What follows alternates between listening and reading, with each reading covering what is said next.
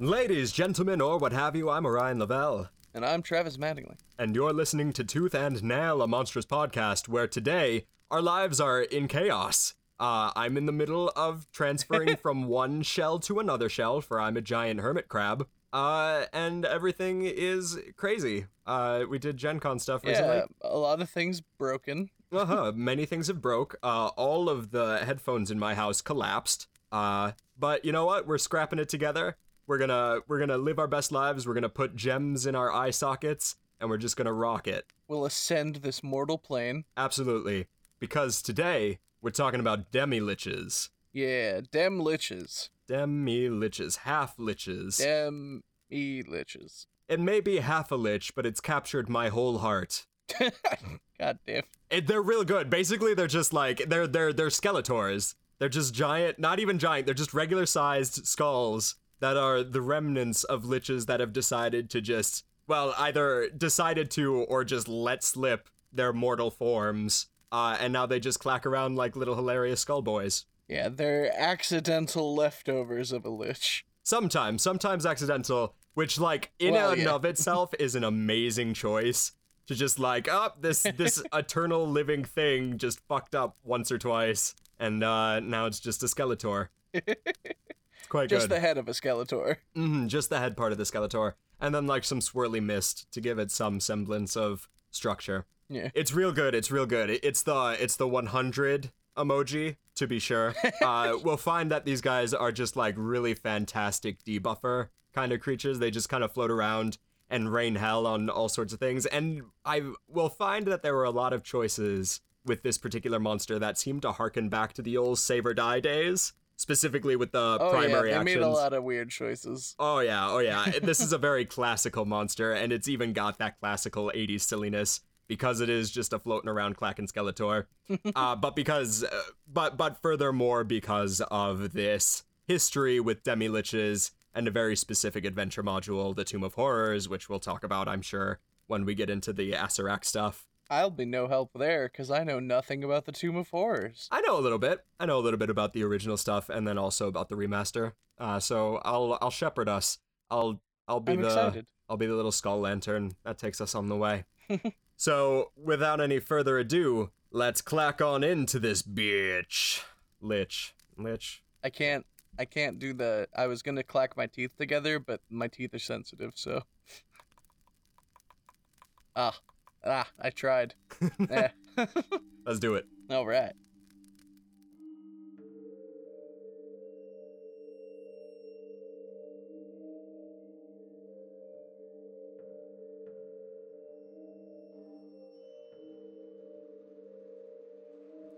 So, like, that's just a skull. Yeah, artistically, it's a skull. Boom, and the art stuff is done. Let's go on.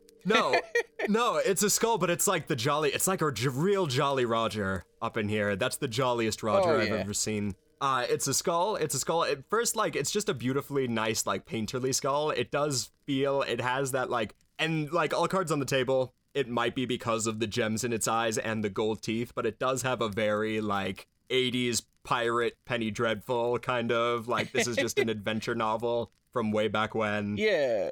It for sure looks like the cover of a book. Like, if you isolated this image, it looks like it could just be the cover of a book. Yeah, like just a ripped dude with He-Man hair is carrying this skull in his hands. Like, it feels right and tonally appropriate in a way that I don't think we've seen yet. Like, the Death Knight stuff was cool because it had that West Asian kind of influence stuff, but it still felt like totally appropriate. Ottoman. The Bulette was this very cool, powerful kaiju monster, which seemed appropriate. But this is the first time that, like, the art style that we get feels like that very ridiculous high fantasy kind of thing for a ridiculous high fantasy kind of monster. It feels classic and right. Yeah, it feels tonally appropriate in a very cool way that I appreciate quite a bit. Yeah.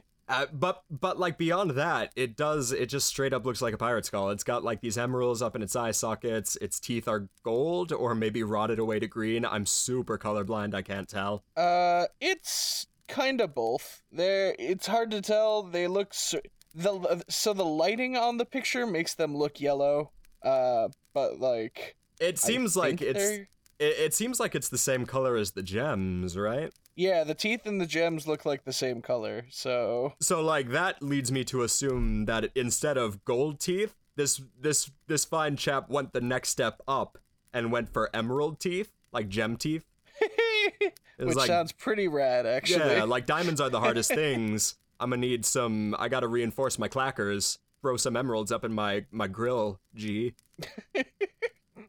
Jesus Christ. So like, I like that, if only for the pirate tone that's going on. The skull is chipped and cracked in a whole bunch of ways, but it's not too weathered. It does just straight up look like a Skeletor. Oh yeah, for sure. Like a realistic Skeletor. I was, for a second, I thought that the little chipped part of the nose, the nasal hole. Yeah. I thought that little chipped part was a bug. I thought it was hair. Like, I thought he was just, he's so old, he's got the nostril hairs peeping out of his skull. Like, they just grew up in there and then latched into the bone. I think it's some chipped shit. No, I definitely course corrected after I thought it was hair peeping out of the nose. But I like to think that I have some affection for that idea. Yeah. I don't have a lot to say about this one other than, like, I really like the art style. I really like the framing of it, how simple it is. Yeah, it's good. I would have maybe liked to have seen a B-roll drawing of just, like, the whole puff of smoke, maybe swirling around an adventurer or something, just to get a sense for why a Demi-Lich is kind of terrifying, because this is a late game, very powerful creature. I understand that it would be undercutting the silliness of the skull a little bit, but, like, it doesn't have to be, like, badass. It can just be grand. It could be literally a drawing from, like, a second edition book of just a funny looking skull floating around a dead adventurer, just kind of like, yeah, just chattering away at it, or maybe taking a bite out with the emerald teeth. Or like a really cartoony B-roll drawing of, like, a soul leaving a body and getting sucked into the skull. Yeah, that would be quite good. Or like the Demi-Liches monologuing over the skull of a dead adventurer. Then it would just be two skulls. Just a floating skull monologuing to a floating skull. Hell yeah. That's exactly what I need. That'll do it for me. That's my very specific fetish. Mm-hmm. Two skulls floating next to each other.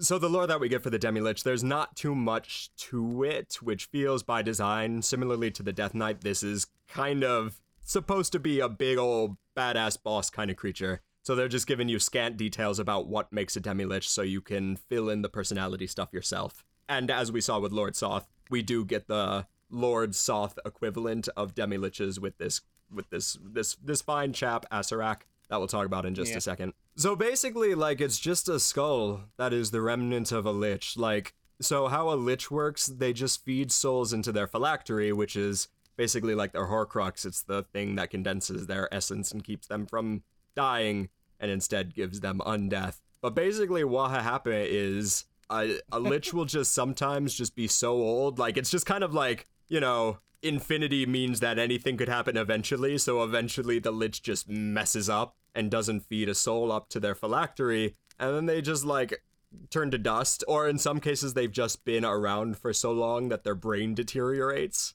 They just hollow like a Dark Souls, and then they just stop feeding souls to their phylacteries. Did you sneeze, or did you get very scared? I couldn't tell. No, I just, like, I don't know what happened, but something flew in my nose, and holy shit, I had, like, the most surprise sneeze. Oh, cool, because that sounded like the kind of sneeze that was. It sounded both like a sneeze and also very scared.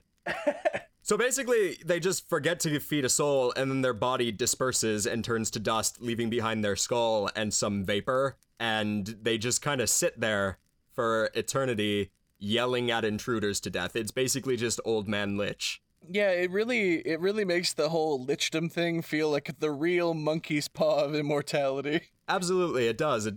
Well, it's that kind of thing where, their hubris only extends so far, and that, a creature that is mortal by nature cannot exist forever because we're inherently fallible.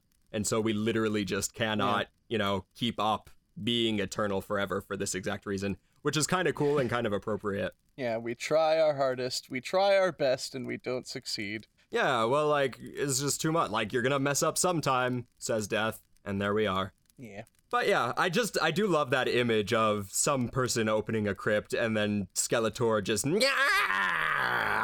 until the adventurer dies from fear of that scream. Just boo! And everyone dies. And then they just flat out eat it. Just straight up ice a dude by Skeletoring at them. It's quite good. I like it quite a bit. Oh, yeah. So, an important note, even after a lich is reduced to this diminished state, the phylactery still exists, right? So it is still technically a lich. And consequently, as long as this phylactery is intact, the demi-lich can resurrect itself. It can't be permanently destroyed like a Death Knight. It will just reform after 1d10 days, restoring its skull and having all of its abilities all the same. Supposedly, if the demi-lich just oops a soul back into its phylactery, it can reclaim itself and reconstitute its body. But this is kind of weird with some other stuff that we get in the future about how demi-liches work. Yeah, it's sort of like contradicts itself later. Yeah, absolutely it does, in a very strange way. And I guess, fuck it, we might as well just talk about it now, because the rest of this is just layer actions and whatnot. Yeah, we can jump over to the rest of the lore we get for the Skeletor of demi-liches. Yeah, so yeah, basically, if you destroy it, it'll reform after 1d10 days. It has undead nature, it doesn't need to breathe or eat or drink or sleep. Kind of a weird little addendum about how the stats of this thing work. The book tells us that the demi-lich is so willful that it always has the maximum number of hit points for its hit dice range instead of just the average number of hit points, which is weird. I imagine this was the result of a lot of beta testing as to how many hit points a demi-lich should have, because it doesn't have very many. Yeah. But it's just a weird little way, it's strange to see this hand waved, where none of the other monsters work like this. Yeah, Whatever. and yeah, it's just, it's also weird, because I went up to see, oh, how many hit dice do they give it then? They still, list the hit dice, and they're D4s. Yeah, it's just weird. It's 20 D4 for a total of 80. Yeah, I feel like there's a lot of ways they could have, figured that out. Well, it's a tiny creature, and I think tiny creatures traditionally get D4s for their HP. It's just I didn't know there was a... Yeah, it's just the multiple of hit dice is kind of arbitrary. Yeah, I think that's the rationale for that. But yeah, those are the things. Let's talk about Acererak real quick. Yeah, I like this guy from the sound of him. I know nothing about him, but... Yeah, well, he's just Skeletor. He's the D&D equivalent of Skeletor. Okay, I need to know. Yeah. Acererak or Acererak? I really don't want to say Acererak, so I'm just gonna... It feels appropriate, Acererak, though that E is just the thing that keeps the two R sounds from being one, maybe. Acererak. All right. If you took off the rack part of Acererak, it would just be Acer. So, I don't know, maybe they threw in that. I just really... Please don't make me say Acererak. Okay. I understand that he's a silly Skeletor monster, but that's pressing it just a little bit too much for me. That's my limit.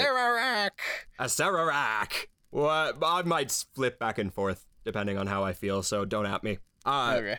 So, Acererak was this demi-lich. He was the main boss at the end of Tomb of Horrors, which is a very infamous D&D module from way back at the beginning. Gary Gygax infamously was like, oh damn, I'm dealing with my endgame party. I just want to create an adventure module that'll kill all these fuckers and will be the measure by which good party composition will be tested, but most of it was just save or die shit anyway, so it was mainly luck. Yeah.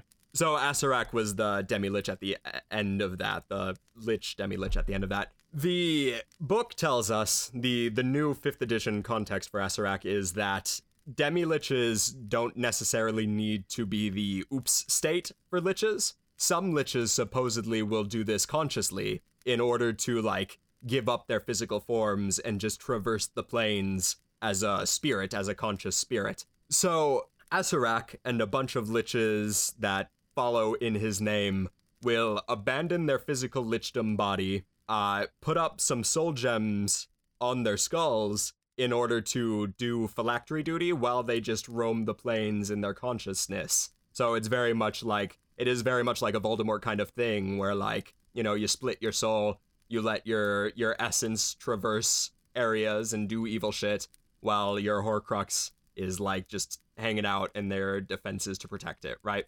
So in this case, this is like the... God, I really don't want to extend this Harry Potter shit too far, but this is like the Nagini for the Voldemort Horcrux.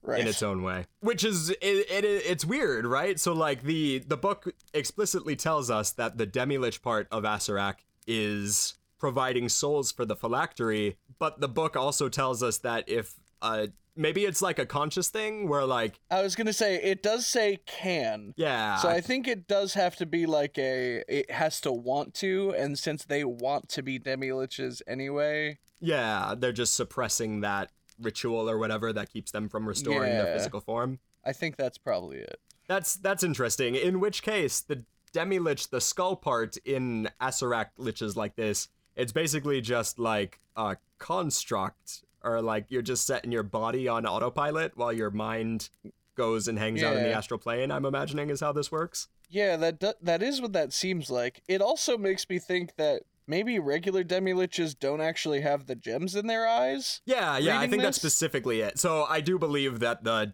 similarly with Lord Soth in the Death Knights, the Demi-Lich picture that we get here seems to be expressly Acererak.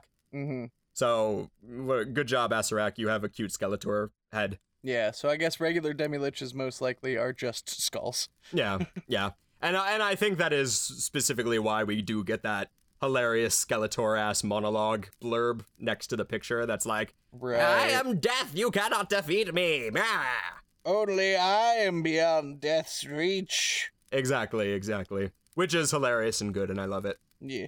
But yes, the book tells us that expressly Acererak put these gems up in his eyes to work like soul gems and keep his lichdom working to some extent, keep maintaining a semblance of power in order to feed perhaps the astral... spirit, ethereal lich part of him. Consequently, there can be... It's the closest thing to mob variety that we get for Demi-Liches. You can... And I think this is specifically to... It feels like this is a very deliberate choice for 5th edition, right? So if 5th edition is supposed to be a return to form, like, all right, fans, I know we got weird with it in 4th edition. Let's go back to how things used to be. Here, have this, and then they give you this little addendum where, if you want, you can make your Demi-Lich be of the Acererak bent, in which case they get a little bit tougher because they get this crazy action where they basically just make something that they can see within 30 feet of it do a charisma save, and if they fail to save, they just get slurped right up into that soul gem, body and all their stuff. Yeah, and if they fancy slurp. Yeah, it's basically like a real... save or die. It is like an old-timey save or die kind of thing. It's, sorry, we'll give you Tomb of Horrors in a couple of years. Until then, here's your save or die thing. In the meantime, if they do make that save, the target takes kind of a paltry 2476 necrotic damage, but if the damage reduces the target to 0 hit points, they get slurped up into the skull anyway. And if they're slurped... Yeah, which is wild to me, actually, that is that. Yeah, whatever. Again, this is a late-game party killer kind of thing, so, like, at this point, this feels like we're doing this adventure just because we need an excuse to do a new campaign already, so, like, hurt me more, Daddy. For sure. I just mean it's wild because, like, most other things in 5th edition like that don't work like that. Yeah. Well, I think this is specifically... I think this is specifically referencing a Tomb of Horrors kind of scenario where you don't, it's not supposed to necessarily feel fair. It is supposed to be kind of a hurt me more, Daddy kind of thing. Save or die, more like save and die. Yeah. And, like, whatever. At this point, the party is slinging around True Resurrection anyway, so if they really need it, they can just bring back whoever's getting slurped up. Yeah. At any rate, if a soul is slurped up in there and stays in there for 24 hours, they're devoured, they cease to exist. That's your, like, end state. That is your true death for your level 20 character. Importantly, as you would expect, if the Demi-Lich in this scenario drops to 0 hit points, they're destroyed for a time. The gems are left behind. You can crush the gem, release the soul, get your teammate back. Huzzah. Throw something harder at us, you say to the DM who is tearing out their hair. It does sort of like this little end paragraph of that trap soul thing sort of sounds like the Demi-Lich is destroyed. Yeah, I might just be reading it the wrong way, but it like... Yeah. I don't think it is that. I think that they still can, use their phylactery to reconstitute their skull. Yeah. I think, it's just like, oh, I dropped the stuff on, like when you kill a vampire and they drop their sword or whatever, is just leaving behind some nice gems for you to smush up on. Or alternatively, you could just like sell it, right? You could just sell your friend, right? Oh, 100%. I would 100% do that. That's the old famous 3.5 thing where you just trap souls in jars and then you sell the jars of souls. Oh, dang. That would be like a cool heel turn, right? Where like the Demi-Lich is like, wait, you can sell this shit, can't you, rogue? And the rogue is like, oh, I see what you're saying. Oh, you're right. You're very right. Which, again, would be kind of a fun way to end that campaign, which you're at the point where you should end that campaign, for the love of God. Please, epic levels don't need to happen. You can just end the campaign. When you get the point to where you're giving out boons instead of levels, your D&D game is over. Go kill God and be done with it. But yeah, being a legendary creature, Demi-Liches get all sorts of lair actions and lair effects, which are like regional effects. We talked about this kind of thing in Aboleth times, in the good old Aboleth times.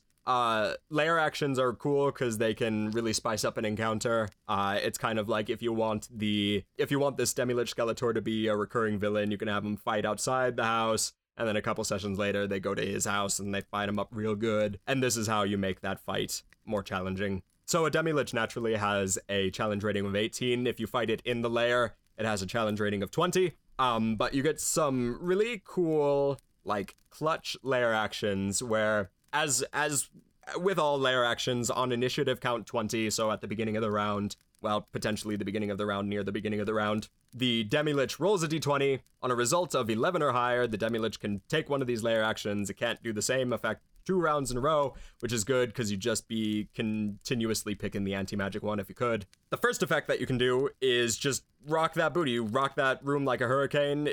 Every creature that is standing on the floor of the tomb that's being shook up must succeed on a DC 19 Dex save or be knocked prone. The save itself is average for the CR, but 19 Dex save is pretty rough for those of you who don't have dexterity proficiency in your saving throws. Oh yeah, for sure. You just get knocked prone, so I'm imagining this is just a defensive measure for if the Demi-Lich gets ganged up on. Yeah, because it can't really like take advantage of that. Yeah.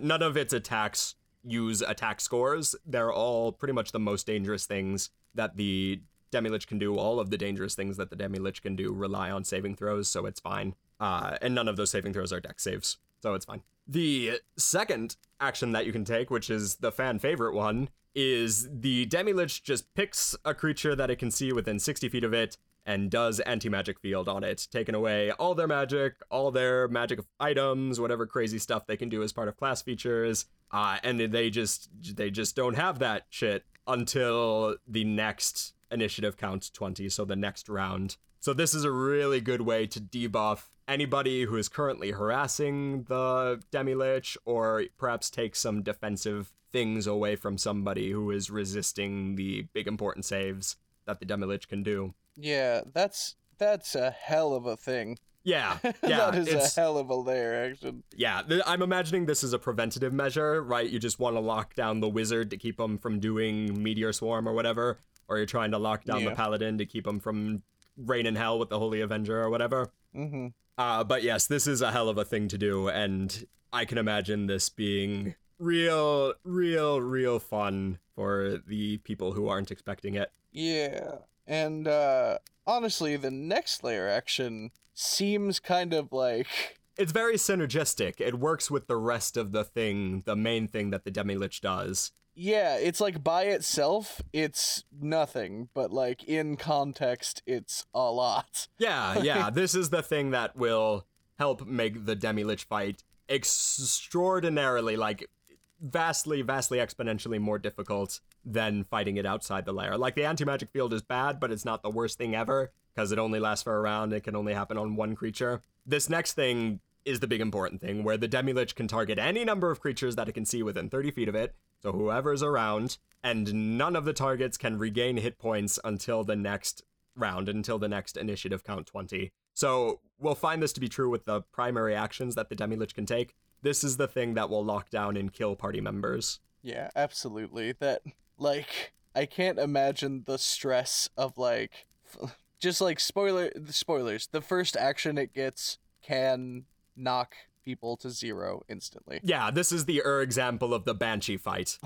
Yeah, imagine if the Banshee could do that, and then at the next initiative count 20 made it so none of the people that just got knocked to 0 could be healed up. Yeah, just good luck with your death saves.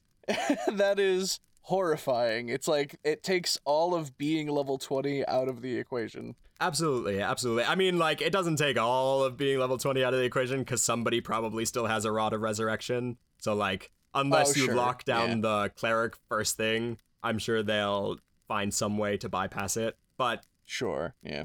It's still like whatever. You know, if the team comp isn't that good, this can still ruin everything, which is fine, because you're at that point where just fucking kill the party members and move on with it. For sure. Yeah. I do think, like, when I first saw the layer actions, I thought it was weird that they make the Demi-Lich roll a d20 to do them, because that's not a thing any other layer action does. Yeah. But I think it's because these layer actions are so fucking ridiculous. Yeah, absolutely. They're very crippling. But I think they lend themselves to some really cool tactical choices that you can make as the DM, where you're making the choice between either, you know, shutting down the paladin, keeping them from doing a load of damage on your squishy little Demi-Lich, or, you know, keeping down somebody who you've knocked over.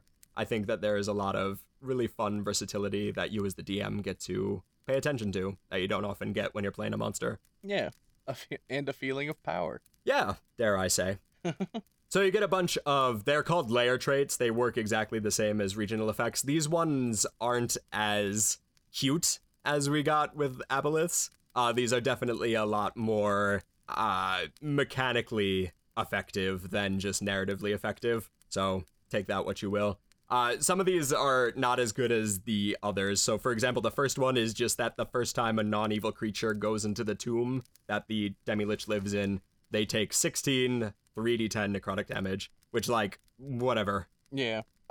If you combine that with the second one, which is monsters in the tomb have advantage on saving throws against being charmed or frightened and against features that turn undead, it sort of begins to feel like maybe the layer is in itself a negative energy zone. Yeah. Well, I think that's the idea is, I think putting these all together, you're supposed to get the sense that the Demi-Lich is actively working against you. This first one is nothing, so it doesn't bother me. Like, oh no, what are you gonna... Oh boy, I have a bad feeling about this Demi-Lich layer. Okay. Oh yeah, I meant in, like, the cute flavor way, not in the, like, literally negative energy zone, like the spell negative energy wave. Yeah. Like, this is just a like, small pervasive thing. Yeah, like, and you interpret that visually as the DM however you would want, just... That's quite cool. Yeah, I like that. I like the idea that the Demi-Lich is just exuding this thing naturally. That would usually just be the source of a spell. So yeah, the second thing is that monsters in the tomb have advantage on saving throws against being charmed or frightened, and against features that turn undead. And I do like that quite a bit, because then it does feel like the Demi-Lich is this figure that is working actively against you, so it feels good when you finally put him down, because the Demi-Lich has, by proxy, been harassing you the entire dungeon crawl. So I like that quite a bit. And just the idea of the Demi-Lich the entire dungeon crawl, just disembodied voice being like, Meh! Exactly, like, Meh! You cannot! You won't reach my inner sanctum!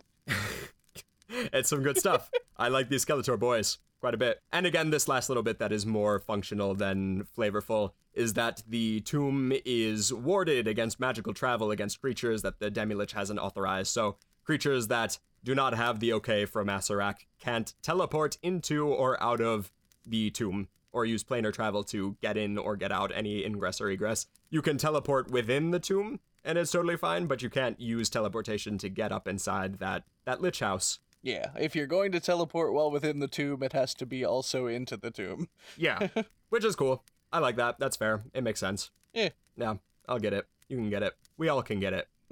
And as you'd expect, if the Demi-Lich is destroyed, the effects fade over the course of 10 days, which is something that now that this is the second time this has happened, I do kind of want to camp out on it just a little teensy bit. It's better in instances with vampires and Aboleths, because those are more narrative, like the evil is slowly being purged out of this. But I kind of wish that these hard mechanical effects would just end immediately, exactly so you can feel that, like, oh, we killed the Demi-Lich, let's just teleport out of this bitch. Yeah, for sure. Personally, I don't like that last one much at all, kind of for that reason. But I do like in the fucking self-imposed narrative that I put of a negative energy output from the Demi-Lich transforming the layer a bit. I do like that. Yeah, if you can flavor it narratively, it becomes cool. But in this particular instance, I think it would feel a lot better from the player's perspective to just kill the Demi-Lich and then, basically take away the power from this thing that has been frustrating you the entire time. Totally.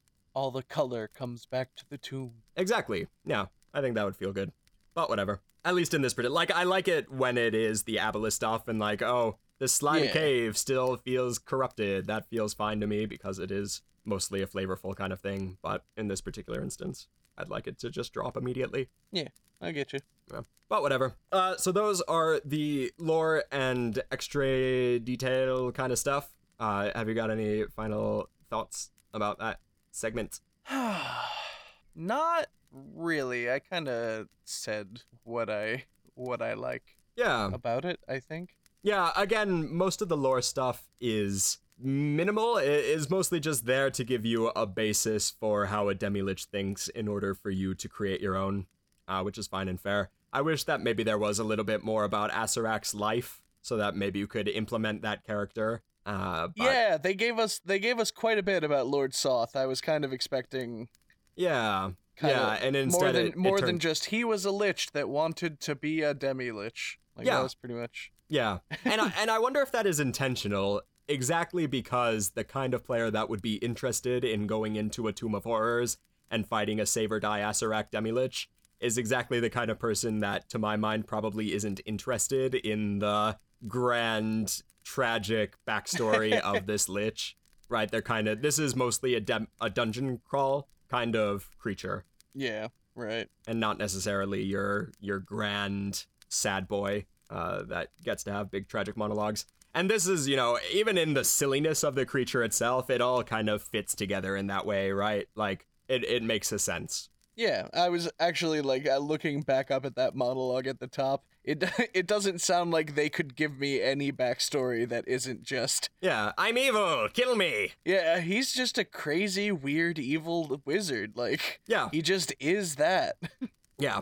Because we don't really live in that age anymore, I find that people who want dungeon crawls are existing less and less. I don't imagine that this is the kind of creature that you would typically use in your average D&D campaign, but this is probably a good one-shot kind of guy.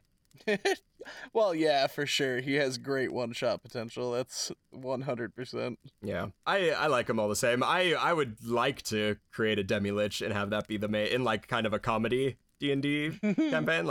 It's Always Sunny in D&D land. I think that this would be a good villain for that. But there we go. He just appears sometimes. Yeah. Just to taunt them. Yeah. It would be kind of fun to turn it into a dramatic villain, right? Especially for very D&D literate players who are expecting a Klaken Skeletor, and then he shows up and he's like, "Why do I exist? My hubris. It's cost me everything I love." I think that would be hilarious in its own way. And then he just very solemnly goes, "Clack, clack." That is funnier than the idea of a Skeletor Demi-Lich, honestly. Yeah, that's what we get for being ironic millennials. He's fucking, what's the word? He's Alas Poor Yorking himself. Yeah, he's memento moriing his own lichdom.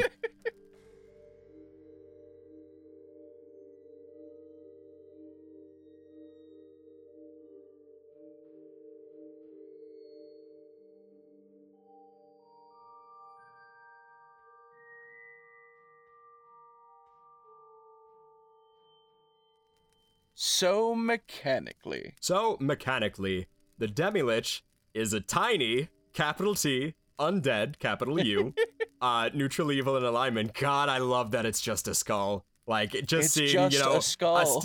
It's a stat block of this size, and then you just swoop over the corner and it says tiny. That's amazing. That feels so good. So they have a late game CR of 18, or 20 if they're in their lair, or 21 if they're a Soul Trap Demi-Lich, or 23 if they're a Soul Trap Demi-Lich in their lair. They have a tiny little HP of 80, which again is the maximum of their allotted hit dice, which is strange, but whatever. I imagine there was a lot of testing that went into that decision. They have an above average AC of 20, which is supposedly its natural armor, but I like to think it's because they're just a fucking skull-sized person and that they're swooping around all over the place and are really hard to hit because they're so little. Whipping around the room. Yeah. It's so good. I can't, like, get enough of it. Just a tiny little skull that is godlike in its ability. It's so good. Why can't we hit this thing? As it's just like, and then the wizard falls over. It's so good. They hover around because of course they do. The only thing that would be better is if they hopped around. They have a hover speed of 30. They also get a pretty fun spread for their attributes with a 1 strength because it's a fucking skull, 20 dexterity because I guess they're a fast skull. They got 10 constitution. They got 20 intelligence, 17 wisdom, and 20 charisma, making them pretty tough. I cannot believe that they didn't give any strength, because I really thought, looking at, like, before I knew anything about Demilich, I was like, oh, it'll have a bite attack, because D&D 5th edition has just trained me. Be still my heart. That would be so good. Like, it's appropriate, too, right? Like, yeah, because they're hollowed, right? They've kind of lost their minds. It would make perfect sense if they had, like, a little nibble attack, like the shitty little spectator one that does 1 damage. That would be so good. Yeah. Honestly, even just with the 1 strength, I kind of wish it had a 1 strength bite attack. Headcanon, that's what I'm doing. Like, if you ever throw down anti-magic on Demilich, that is what they get. That is, they get the tiny little nibble. I think that would be fantastic. And it would also, in that way that I talked about with Beholders back in the day, how you can really channel the sad, pathetic nature of the Beholder into their crappy bite attack. I think that, you know, if you threw a crappy bite attack onto this Demilich, you could, if you wanted to do that super tragic Demilich, really highlight how pathetic the creatures become with that crappy bite.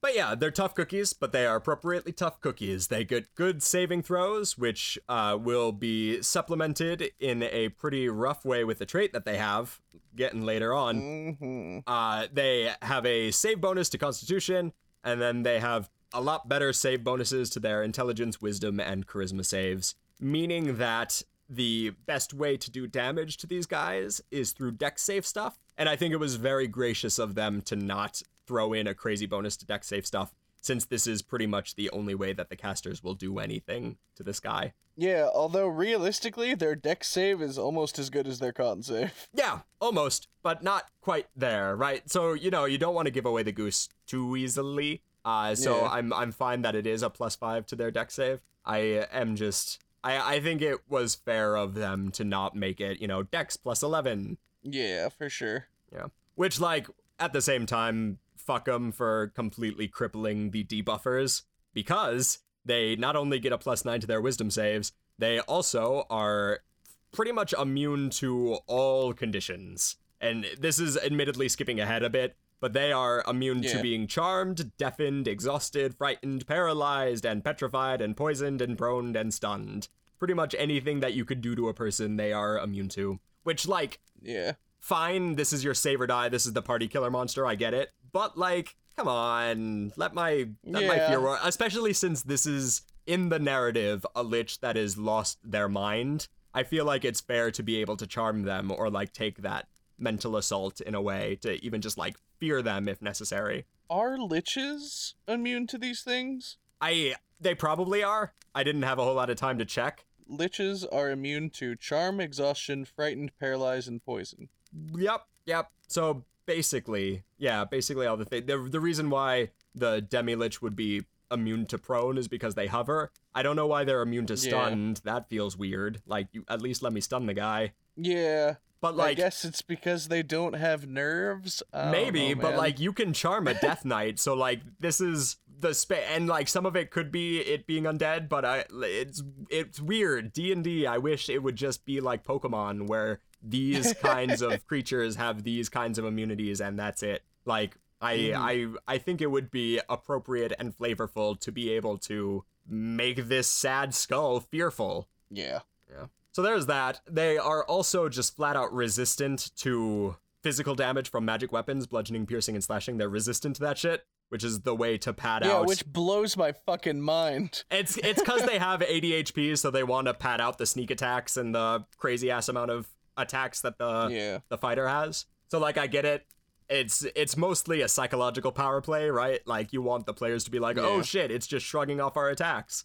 It does sound weird, I'll admit. Yeah. It's straight out immune to necrotic, poison, psychic, and physical damage from non-magical weapons. Which again, like, man, I really wish I could do psychic damage on this sad skull. It doesn't feel like it should have that immunity, but whatever. Maybe it's because it's completely mindless, but you can do psychic damage to skeletons, so like, what the fuck are we doing here? Yeah. Inconsistencies. It's the name of 5th edition. It's fine. Yeah, it's weird. It's weird. I think that this is, you know, and this is the umpteenth time we've done this PSA, but I think it bears repeating again. If you are gonna DM a creature, either have a clear narrative and telegraphing for its immunities, or just strip out the ones that you feel are wrong. Yeah. Whatever works best in the logic that you have presented. They also get True Sight out to 120 feet, which, like, yep, you're at that part of the game, that's fair.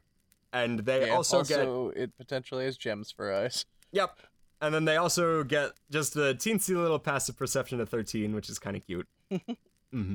They don't speak any languages, or at least the book doesn't give us any languages, but man, I wish they did. Like, I wish it just said languages that it had in life, because I do want it in that Dark Souls Hollow kind of way for them to just rave about the details of their lives before they lost their minds, right? To just like... Yeah, I just assumed they spoke all languages, but I looked back, and if a creature speaks all languages, they say all. Yeah, it expressly designates that, yeah. It's weird that they don't get languages, especially because, like, Acererak can talk. We got an epitaph. Yeah. It's Teeth Chattering Skeletor guy. Give me my Teeth Chattering Skeletor dude. It's not like it wrote that. Yeah. So that's gonna be, like, the first, like, I almost wish we had just revisionist history, but, like, they speak all languages, and then just not, just moved on. Because I think this is the first time in this show where I feel pretty comfortable in saying, no, that's bullshit. They have True Sight, and they speak all languages. They speak any language you want. So in terms of the traits they get this real spicy one called Avoidance, which is basically like Evasion Plus. If the Demilich is subjected to an effect, any effect whatsoever, that allows it to make a saving throw to take only half damage, it instead takes no damage if it succeeds on the saving throw, and only half damage if it fails. So, like, this is the way that they pad out the crazy blast damage from the Wizard Sling and Meteor Storm. It's fair. I understand why they're doing it. I do really love the idea of this little Skeletor skull just matrix dodging out of hell. I think that'll be quite funny and good. Oh, yeah. And again, like, I think the HP stuff works out okay. I think it's so specific that there must be a good rationale behind it. I wish I'd had time to, like, sit down and play test a Demilich fight with a team of level 20 kitted out characters. And again, just for, like, a fight like this, it feels like it's relying on lost psychology to impress upon the players just how tough this skull is. So it's supposed to be like an oh shit moment where instead of just having the Demilich have 200 HP and whatever, they want the players to be like, oh shit, he's shrugging off our level 20 shit like my Meteor Swarm, it does nothing. I think that is exactly kind of what they're playing at. And it also keys into the legendary resistances that the Demilich has, right? So as a legendary creature, the Demilich gets 3 legendary resistances per day where the Demilich can just choose to succeed on saving throws, which I've mentioned before is being pretty cool, and I think that because of Avoidance, it makes it extra cool, where like, I think it bears repeating, I love how legendary resistances turn D&D truly into nerd poker, where you as the players are trying to bait the DM into blowing these legendary resistances on less impressive things in order to hit hard with the more powerful stuff. I think that turns into really cool, like a poker level psychology play. Anytime you get a chance to mess with the psychology of a fight is good. Yeah, it turns into that like 9th dimensional chess way. Like it turns into the platonic ideal for any competitive game of any sort. Like I realize that D&D is not meant to be a competitive game in the traditional sense. Yeah. But it turns into that when like... you get to higher levels, it kind of is. Yeah, like it turns... And especially for a creature like this where... You know, in a Tomb of Horror scenario, it's pretty much stated, like, you are against the players, you want to kill them. I like how this turns into what do I know about the DM? What does the DM know about me? And can we trap each other into corners based on this limited resource? I think that is quite cool. Just for my own sake, just now, which might be why my phone froze, I Googled something just to see. Yeah. Because we've been talking about meteor swarming this Demilich. Yeah. A lot. Yes. And I was curious what the average damage of a meteor swarm is. A shit ton. The average is 140. Yeah. Which means the average a Demilich would take on a failure is 7. Yeah. Demilich die real quick. This is like, it almost turns into a blitzkrieg kind of thing, and I always love me a fast, deadly fight. Because the longer the team will go on, the more likely they are to just flat out die, right? Like, the Demilich is more dangerous the longer the fight goes on. Yeah. I love this idea of a really good play where, you're just, like, baiting the DM into doing legendary, like, I cast my 8th level disintegration, and and, like, by degrees you're chipping away at the Demilich's resistances until finally you just end it with a big old meteor swarm. I do love the idea of like starting the fight with meteor swarm and the Demilich takes like 69 damage, 70 damage, whatever, and you're like, aha, it's almost dead. And then the Demilich immediately does one of its other actions where it just sucks all that life back from you guys. Yeah, that's it's just like, that's a thing to note in the future, because that is true. The Demilich does get a life drain that is quite potent. It is a big boy. Yeah, it's quite a good thing, and that is the thing that keeps the Demilich survivable for long rounds. But yeah, so like, just to clear up the rest of the traits, the last trait they get is turn immunity, because of course they do. They can't be turned by clerics. Fine, yeah, it's the big undead. It is the big undead. That makes a sense. Yeah. He is the big undead. The big undead. Skull. This tiny skull is a bit. I summon you, and then you hear like a big rumbling, and then it's tiny. It's that old chestnut. I am the big skull. Oh, well. Yeah. So in terms of its actions, it gets the big one, the thing that turns this fight into the example of the Banshee fight. It gets Howl.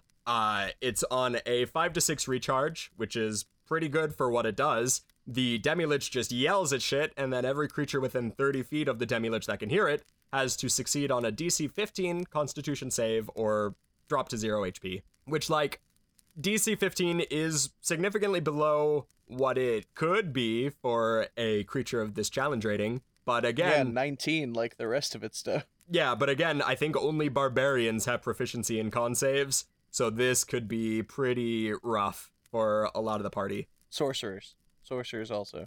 Oh, sorcerers also, okay. Yeah, but the rest, yes. Yeah. So for 2 of the 12 kinds of classes, this is okay, and then for the rest, it could be bad news. Oh, yeah. And even if they do succeed the save, the creature is frightened until the end of the next turn, making it worse for the rest of the fight. So, like, this is sad boy hours for the party.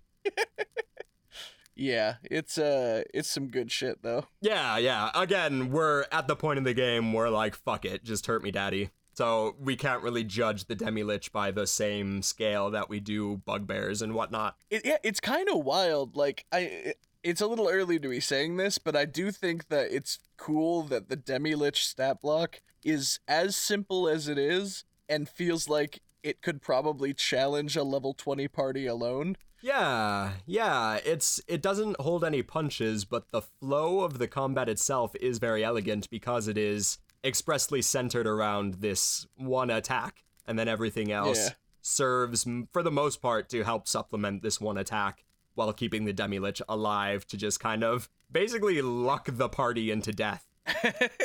Which is kind of cool in its own right, and very thematically appropriate for a save or die kind of dungeon crawl, which is what these guys are built for. Yeah. So the other primary action that the Demilich can take is Life Drain, which is like a vampiric touch kind of thing. It's very gnarly. Basically, the Demilich, it targets up to 3 creatures that it can see within 10 feet of it, so it can do this on 3 separate things within 10 feet of it. It's got the reach. Each target must succeed on a DC 19 con save, which, again, DC 15 con is rough for most party members. DC 19, that ain't gonna work, baby. That ain't gonna work. They succeed on the save, or they take a somewhat paltry, but, you know, this will end up being 63 points of necrotic damage all total. Each individual person ends up taking 21, 66 necrotic damage, and the Demi-Lich regains the hit points equal to the total damage dealt to all targets. So realistically... not half. All of it. All of it. So realistically, the Demi-Lich is topping itself off pretty much any turn it chooses to do this. Which is every turn that the Howl is not recharged. Yeah.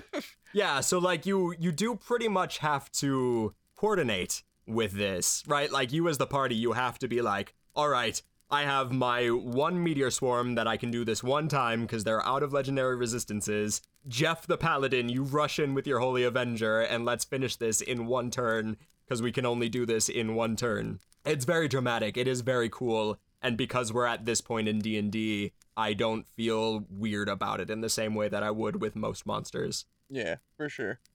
Yeah. And honestly, like, even if it was a little lower CR, there's something about the energy the Demi-Lich brings to the room that makes it feel totally fine. Yeah, well, it's just such a little tiny happy Skeletor. Like, whatever. You drain the shit out of me, sir. You do whatever you gotta do.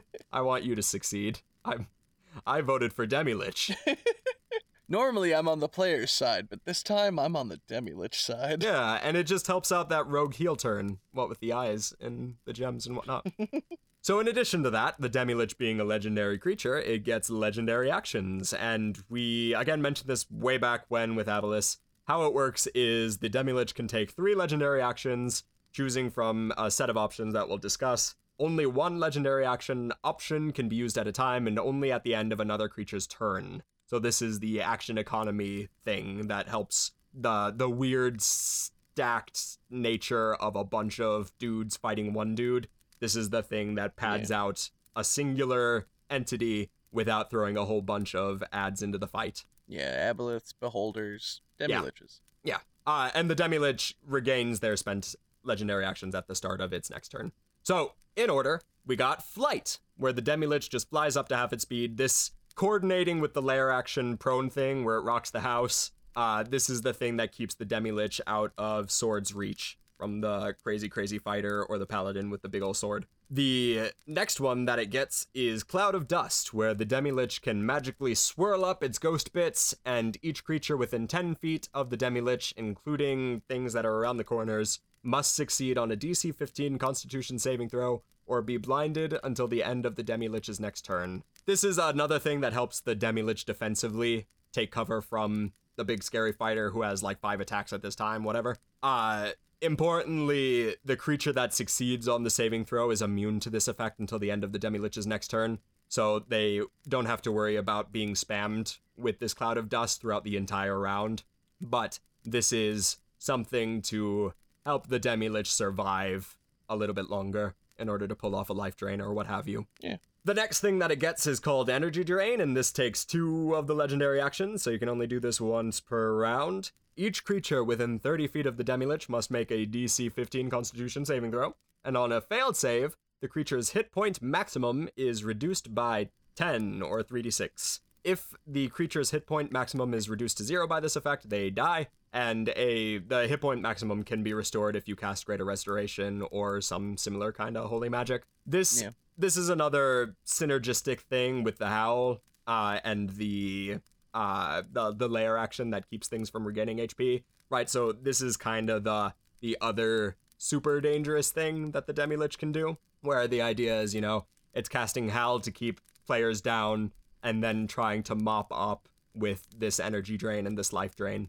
And this is what it doesn't actually do damage, right? It just reduces the maximum hit points. Yes. Yeah, so realistically, you know, if the life drain disparity is too much, the player might not ever particularly feel this, but this is just leaning further into that ethos of this encounter where you want the Demi-Lich done as quickly as possible, right? This is, again, supposed to be a Blitzkrieg kind of fight, and this is the way to make the players feel that, where by degrees they're being war of attrition down to 0 HP with this energy drain. Yeah. I was actually going to say, it almost kind of puts the fight on more of a timer than before. Exactly, yeah. Yeah. Yup. Which is fun. Yeah, it's good. I was trying to like liken it to something else, and I think like the best I've got is it's almost like a mass vampire bite. Yeah, it's quite similar. Or like fucking shrive my soul, but it does feel like the super boss in Kingdom Hearts 1 with the Phantom. Oh, it's on the timer, like literally on a timer. This is just what came to mind. I'm sorry. I won't bring it up again. Okay. And then lastly, the big major legendary action that the Demilich gets. It costs 3 actions. It's its big special move. It's called Vile Curse. And the Demilich targets one creature it can see within 30 feet of it. And that target must succeed on a DC 15 Wisdom save, which is attainable, not so bad, or be magically cursed. Until the curse ends, which, you know, the target can repeat the saving throw at the end of each of their turn. So again, it's not super bad, but until the curse ends, the target has disadvantage on attack rolls and saving throws. And this is the big setup thing, right? This is the thing where, like, oh, I recharged my Howl, I'm gonna hold on to it for a second, and then curse the Paladin or the big scary wizard, and then, you know, set them up with this curse such that they probably won't be able to make the Howl unless they roll crazy. Then I can take out that guy. Oh, yeah. Yeah. It almost feels like a waste of your 3 legendary actions, what with like having these other things. But absolutely, it's like if you have Howl, this is the one. Yeah, it's your setup. It's your death blow, right? So this is the thing where, especially if you're in the lair and you can, you know, sink down the lair action, can't return your HP. Oh, yeah. This is the thing where, you know, at the end of the round, you do Vile Curse. The entire team is like, man, the Demilich hasn't done anything for a couple of turns. You dump Vile Curse, you do the lair action, you do Howl the next chance you get, and you just waste a motherfucker. Or you're the worst person in the world and you curse someone and then use the trap soul on the upgraded Demilich. Oh yeah, that too, yeah. Which again, I cannot stress this enough, we're in the reeds. That's not the phrase, we're in the weeds with this shit. We're like, be that guy. Like, this is that fight. All of the shit, the entirety of Tooth and Nail where we're like, don't be that guy. This is the one time where you can probably be that guy because you're probably in a situation where the players are asking for it. Oh yeah, for sure. And also, I just want to reiterate about Trap Soul. We talked about it, and Yeah. I don't know if it totally sank in, like when I said it, when you said it. It is just an action, and it does not have a recharge. Yeah. You can just straight up kill. You can just straight up murder. Yeah, DC 19 save or just die. Yeah, and it's like a hard death, too. It's not just a raised death. They'd have to do, like, True Resurrection and spend a bunch of money. The soul is gone. No, I don't think True Resurrection can resurrect if there's no soul. Really? I think we're getting into that time in Tooth and Nail where we gotta go online and look up a spell real quick. Here we go, I got it. Cool. I'll Google it, I'm on it. If the creature's soul is free and willing. Oh, damn. It is hard death. It is hard, permanent death. Oh boy, that's the true death right there. Aw, dang. Yeah. That's amazing. So yeah, if you're in the situation where you're doing a Tomb of Horrors, the players are like, hurt me more, daddy. That is the combo to end all combos where you Vile Curse, you do the no restore HP thing, and then you just slam them with a Howl and then maybe a Soul Trap. Just that there is no more. Hurt me more, daddy ends there. That is it. That is the extent. That is, you've hurt me, daddy. I've finally attained my oneness. Woof. Yep. I really needed to get, like, we had talked about it, but I really needed to put that back out there, like. Yeah, you're right. And that's why that is challenge rating 23 or whatever fight. Yeah, absolutely. Yeah, because that is the party ender.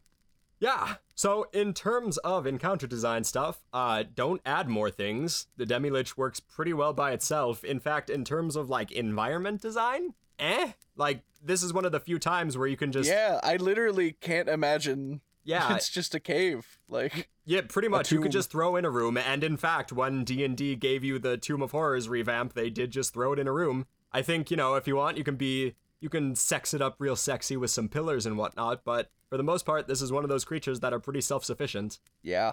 I think, it's interesting because you can do a lot of neat things with space in this particular fight, because, like, most of the dangerous things that the Demilich can do, it can only do within 10 to 30 feet. It's yes, with space, it is interesting that it is almost exclusively 10 to 30 feet, because if, say, the room is 60 feet on all sides, let's just throw out a number. Yeah.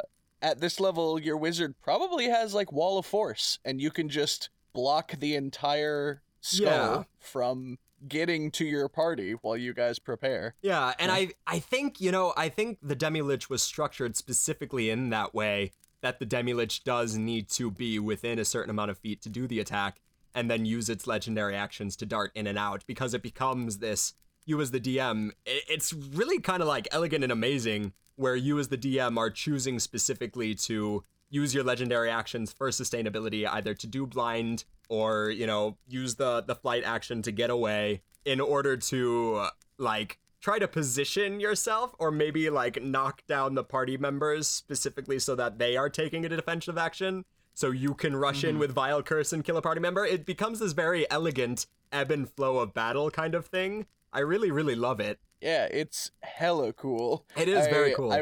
I think I underestimated the Demilich in terms of its self-sustainability and the flow of combat it presents when I first looked at it. It's quite cool. And then, like, obviously you're doing Howl whenever you can, but sometimes you might want to hold on to a Howl specifically so you can curse him at first. Or if you're running low on health and you need to top off, you can do Life Drain another turn and then maybe use your legendary actions to dart out of the way. It is really cool and good. I really like it quite a lot. I think in terms of, because I've seen a couple of, like, I've read through Mordenkainen's and I've, done the Monster a Day subreddit and seen a whole lot of party killers. I think that this is a really, really prettily designed, very elegant party killer. Yeah, it's a really cool one. It feels just fair enough. Yeah. You know what I mean? Yeah, it feels tactical enough, right? It doesn't necessarily, there is enough of that hurt me more, daddy, while still being like, oh, if we wanted to, we could press the advantage, make the Demilich scurry away, and then this turn won't be so bad for us. But if we decide to turtle up, the Demilich might rain hell on us, and this could be the turn that ends us all. While at the same time, you're playing nerd poker with the legendary resistances. I think that this is just really cool and complex with not a lot of stuff, right? So, like, when I first saw the Demilich, I was expecting it to have a shit ton of spells and garbage and stuff to complexify the encounter with a lot of extraneous things. Looking at it now, it is very elegant and everything is kind of to a point. Even the layer actions, like the prone, is to a point, and the keeping the party from being able to regain HP is to a point, and all of these, like the flight is to a point, and the cloud of dust is to a point, and the energy drain is to a point. Everything is, it's like, it's my favorite definition of perfect, where if you took anything away from it or added anything to it, it would ruin it. Yeah, absolutely.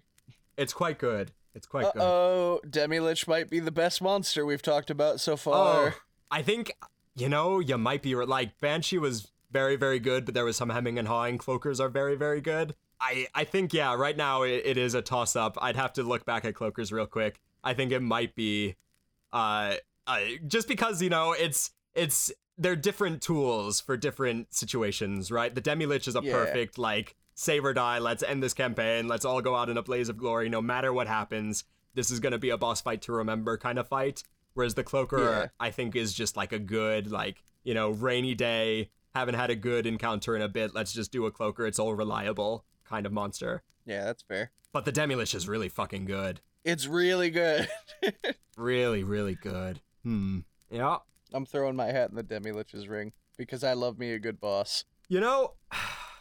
It's interesting. I may or may not cut this out. I'm looking back at the Cloaker right now because I do want to resolve this in my brain. Uh-huh. I think, I think if nothing else, they've both taught me what is important in mechanical monster design, which is go for a specific gimmick and then design everything around that gimmick. So the Cloaker was entirely designed around the suffocating a player thing, right? It swoops down, and then it does a bunch of damage over time and suffocates the player, and you have to go and really quickly save it really quickly.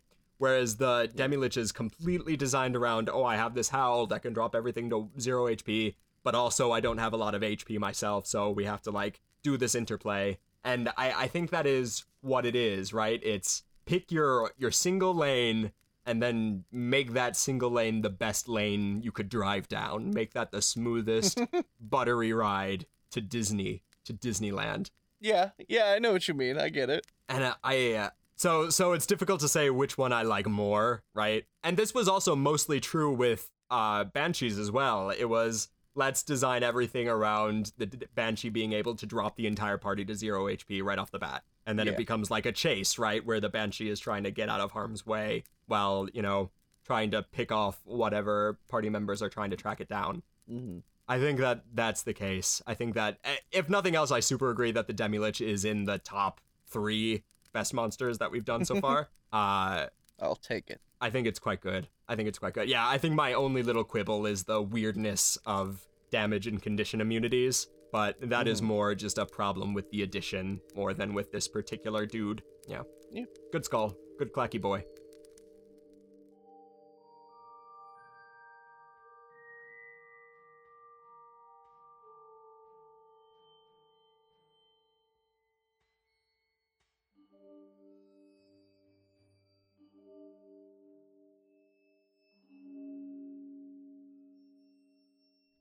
And that, I think, will do it for Demiliches. Thank you guys so much. I hope you enjoyed listening to this episode of Tooth and Nail. If you liked it, feel free to leave us a review wherever you listen to us, Spotify or our janky front site or whatever. Do it up, s'il vous plaît. In the meantime, if you're sick of listening to Tooth and Nail, feel free to check out some more stuff on nerdsmith.org, our parent official. We've got a whole bunch of really cool stuff like Monster Crush and Dear DM and all the things that are over there. So feel free to browse and look over. Crossroads is cool and all sorts of things. There's compositional stuff. There are people who make music. There are people who make art. There are people who make things that are gaming related. We got it all, baby. We got all the shit. So check that garbo out, you slime. I'm gonna cut that out. We got all the shit, so check it out. In the meantime, what is a good creature comfort for this one? Check out your teeth. Go to the dentist. Go to the dentist. Set down the cocoa on this one. Go to the eye doctor as well, just in case. Yeah, make sure your jaw's all right, because you want it to be nice and clackable for when you turn into a skull. For we shall all turn into skull one day. I tried clacking. I don't know if it picked up on anything, but I tried clacking. I'm sorry. Is your jaw okay? My jaw's okay. Okay, good. Have a good day. Bye.